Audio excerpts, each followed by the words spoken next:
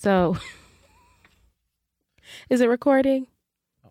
It is recording. Hey, guys, we want to be real creative and have y'all jump back into this habit thing. But, you know, we're working on the habit of being that kind of creative. So let's just hit it.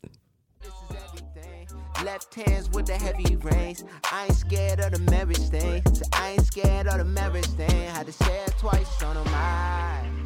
Welcome to the A More Excellent Way podcast with Dr. James and Nicola Hawkins. Here, we seek to inspire and eequip couples and families to go about their relationship with God and each other in a more excellent way.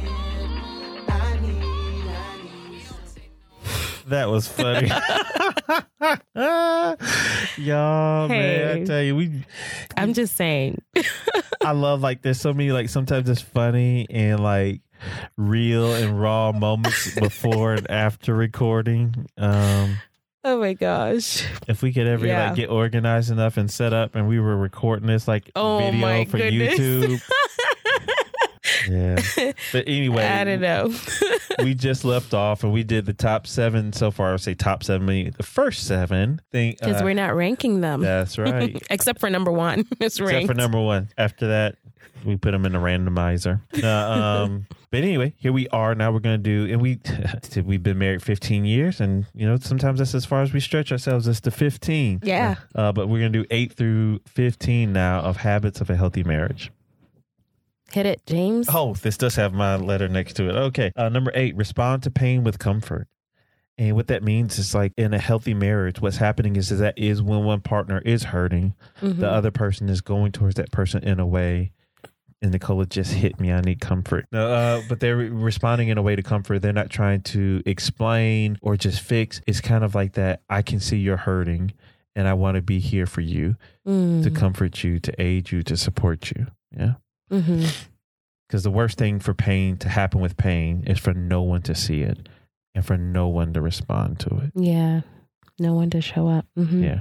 Me too. Okay. Number 9, to edify each other. And particularly when I think about this, is we kind of talked about in number 7 is celebrating, but with this edifying each other, it comes from Ephesians 4:29, and I'm going to paraphrase it, but that's the one where it kind of says, don't let any unwholesome talk come out of your mouth except that which is edifying to the hearer. So in other words, it's like one of the habits of a healthy marriage is using your words to bless your partner and not curse them or to hurt them or to belittle them or tear them down in any way, but using your words to bless them. Yeah. And then number 10, Attunement Check-ins. And with Attunement Check-ins, it's really just simple. It's not that hard, but I think this is an important one, and it's another simple one, just like prayer in a way, but it's just a simple of really making the habit. And we do well with this sometimes, but it's just like, hey, how is your heart doing? Right. How are you doing? And not just like, how's your schedule or what's, that kind of thing, but it's literally on the inside of you. How are you doing? How are you experiencing life? How are you experiencing your connection with God?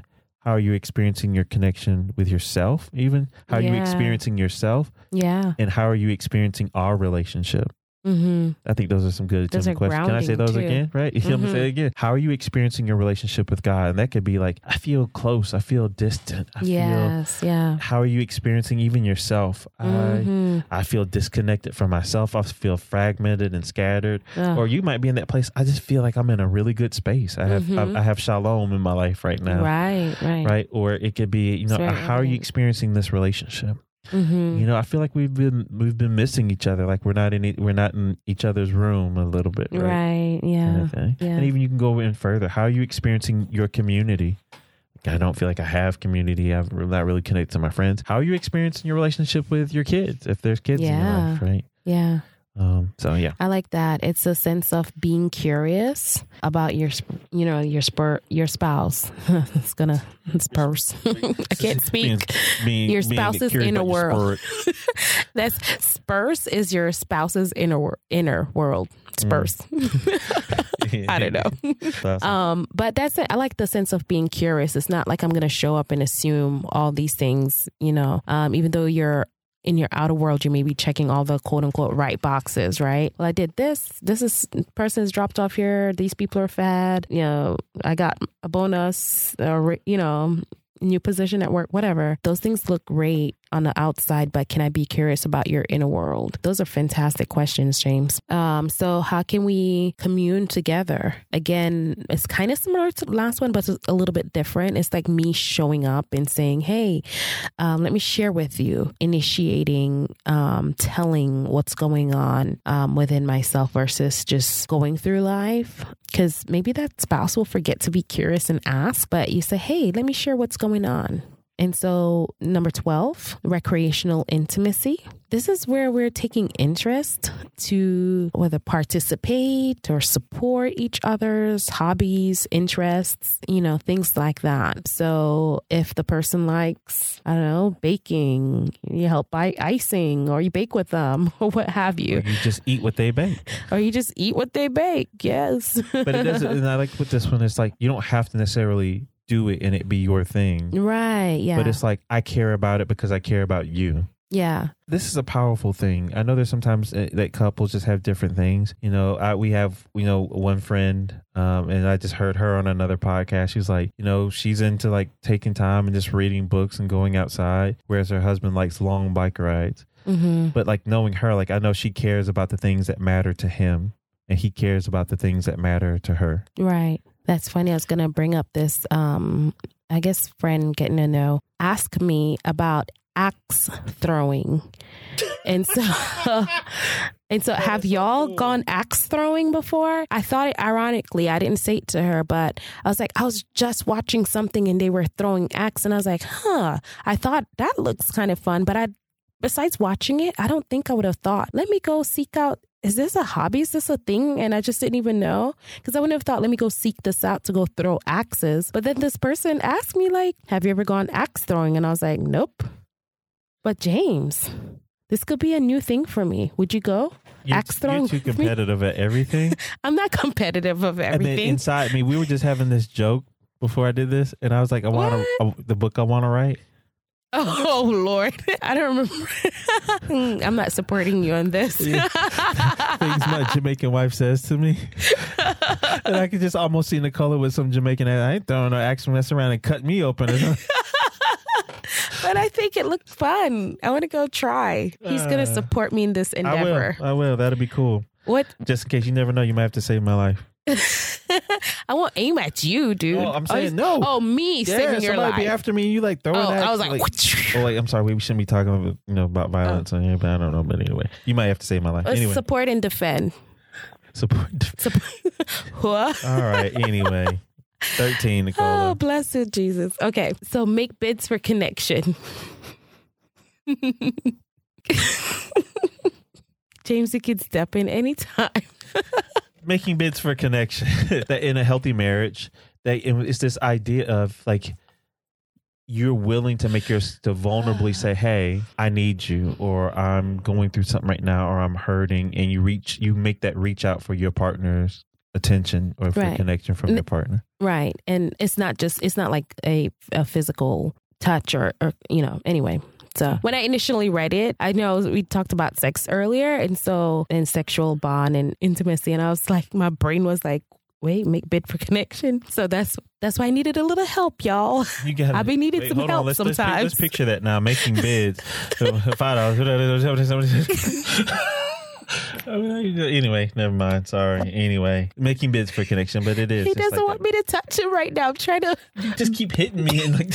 I was touching your shoulder. That's not hitting. Okay. I feel connected and bonded now. All right, I got number 14. Turn towards bids for connection. So yeah, honey, it's like reaching and making these bids for connection that we need, but then also turning towards bids for connection. Okay. And some of this is coming from research from John Gottman, and it's this idea that what he found in research is that what he called the masters in marriage are that they are responding to 87% of their partner's bids for connection. Really, the whole point of that is, man, can I be attuned and being aware that if my partner is making those bids, and making these clear bids for connection, and you learn these over time of like being able to know like when your partner's in a place of need or things they might say or do when they need connection. But then also, am I turning towards those more times than not is really the key. Mm-hmm. Mm-hmm. Because you don't want to set at this place of where your partner feels like even if I reach, they won't turn towards me. Right. right? And that's the beautiful thing I even see in scripture, why God is so trustworthy and so dependable, that he constantly, you see this theme throughout scripture, that he wants his people to like say, you know what, when you feel a need, when you're hurting, when you ask, to call out to me, cry to me, turn to me, and I will hear you. Like he's literally like, if you make a bid for me to come to you, I will show up. Yeah, draw near to me. And that's why it's like he can be that safe place, because he will never fail to show up. Now, there might be times when you feel like he's not showing up because he's maybe not answering the way you want, but God will show, like he does offer comfort and care, and he does it in different ways, through people, through circumstances, through words of knowledge, through people who prophesy over you, right? But even in marriage, though, you know, do I intentionally, you know, am I making it a mission like to turn towards my partner's bids for attention?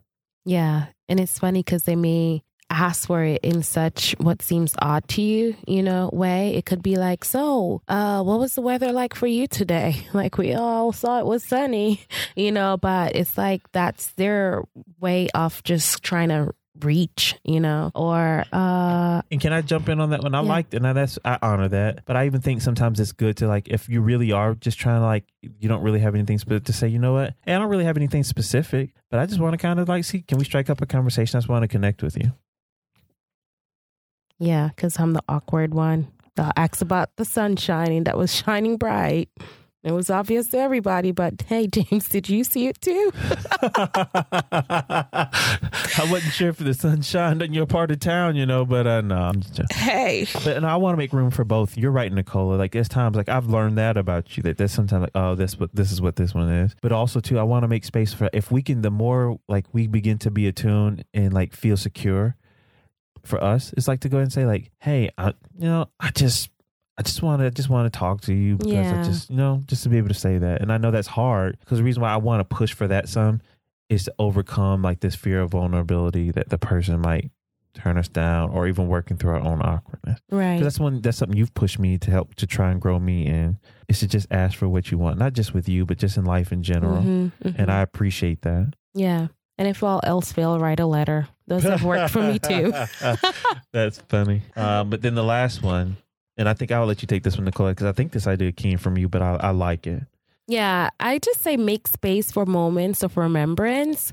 And maybe it kind of comes out of the space of, I need that, you know, I need to remember the good moments, the sad moments, the in-between moments, you know, and just to kind of look back and say, wow, you know, look where God has brought us from. Look how God has been in our lives, in our journey, in our story, in my life, in his life, you know, just to be able to look back and just really remember these moments and honor the person, honor my story of how I've journeyed through 15 years of marriage, honor how God has been there in the times and seasons when I saw him clearly, and in seasons where I felt like I didn't. But I can look now back, hindsight, you know, and say, wow, God was still there. I just didn't see him in this kind of a way, or I was praying these kind of a prayer. But this is how he provided. This is how he was near. This is where his presence was. So anyway, just making space for those things. It just stirs up this sense of thanksgiving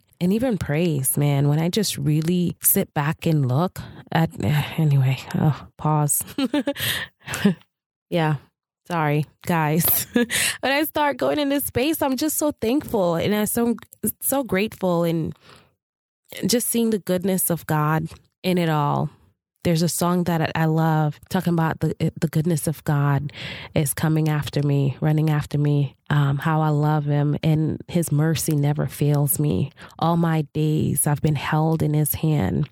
And so anyway, it goes on, and I'm not going to go on because I feel like my tears are going to come. So I'm going to run from my tears. No, you're not. No, I'm not. But you stop.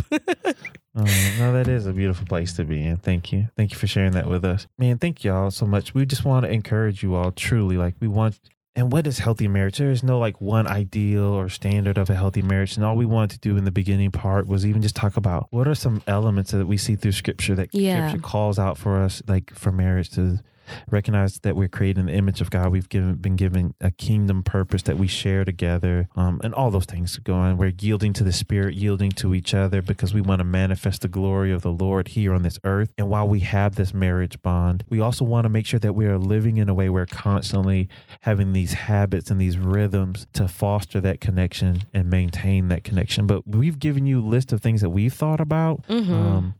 Take those, the ones that fit for you, and throw away the ones that don't. But we also want to encourage you, maybe share some things with us that how God has moved this, whatever it is, even if it's, I don't know, whatever it is that you do to help foster a healthy marriage connection for you. And we know the couples that exercise and work out together, and that's kind of like recreational intimacy, sharing those habits together. So many things that couples do to foster their marriage bond, and that's all we want to encourage you about. And maybe this is something we want to even do right now, just for you to make space and to pray and say, God, can you show us what we could be doing in our life right now to help foster our connection with you and with each other? And maybe even as you pray, another prayer you could pray is saying, God, reveal to us areas in our life that block us, that get in our way, that from being able to have a healthy marriage bond. Whether it's unresolved pain from past, maybe unconfessed sin, fears in your heart because of ways you've been hurt. Maybe disappointment you felt even in trying to like reach for your partner, maybe at times feeling like they didn't respond. I was the husband that didn't respond, and I was the wife that didn't respond. Thank you. I just want to put that out there because I believe that God is faithful, and if you ask him, he'll expose those things to you, and because he wants this for you. I want you to hear that. Just let that. God wants this for you. He wants you to thrive in your bond with him and with your spouse and with your community. But yeah, man, thank you so much for listening once again, and just hope this has been something that's inspired you and encouraged you in your relationships.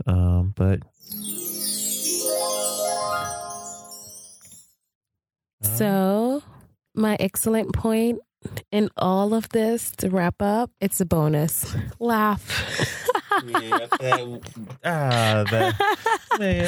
forgot about it. I didn't know. Cultivate some humor and some laughter. Not this. Oh, Lordy. Oh, boy. Oh, my goodness. Not. Sarcasm can be so easy to utilize, right? But we want to cultivate laughter and joy and some happiness.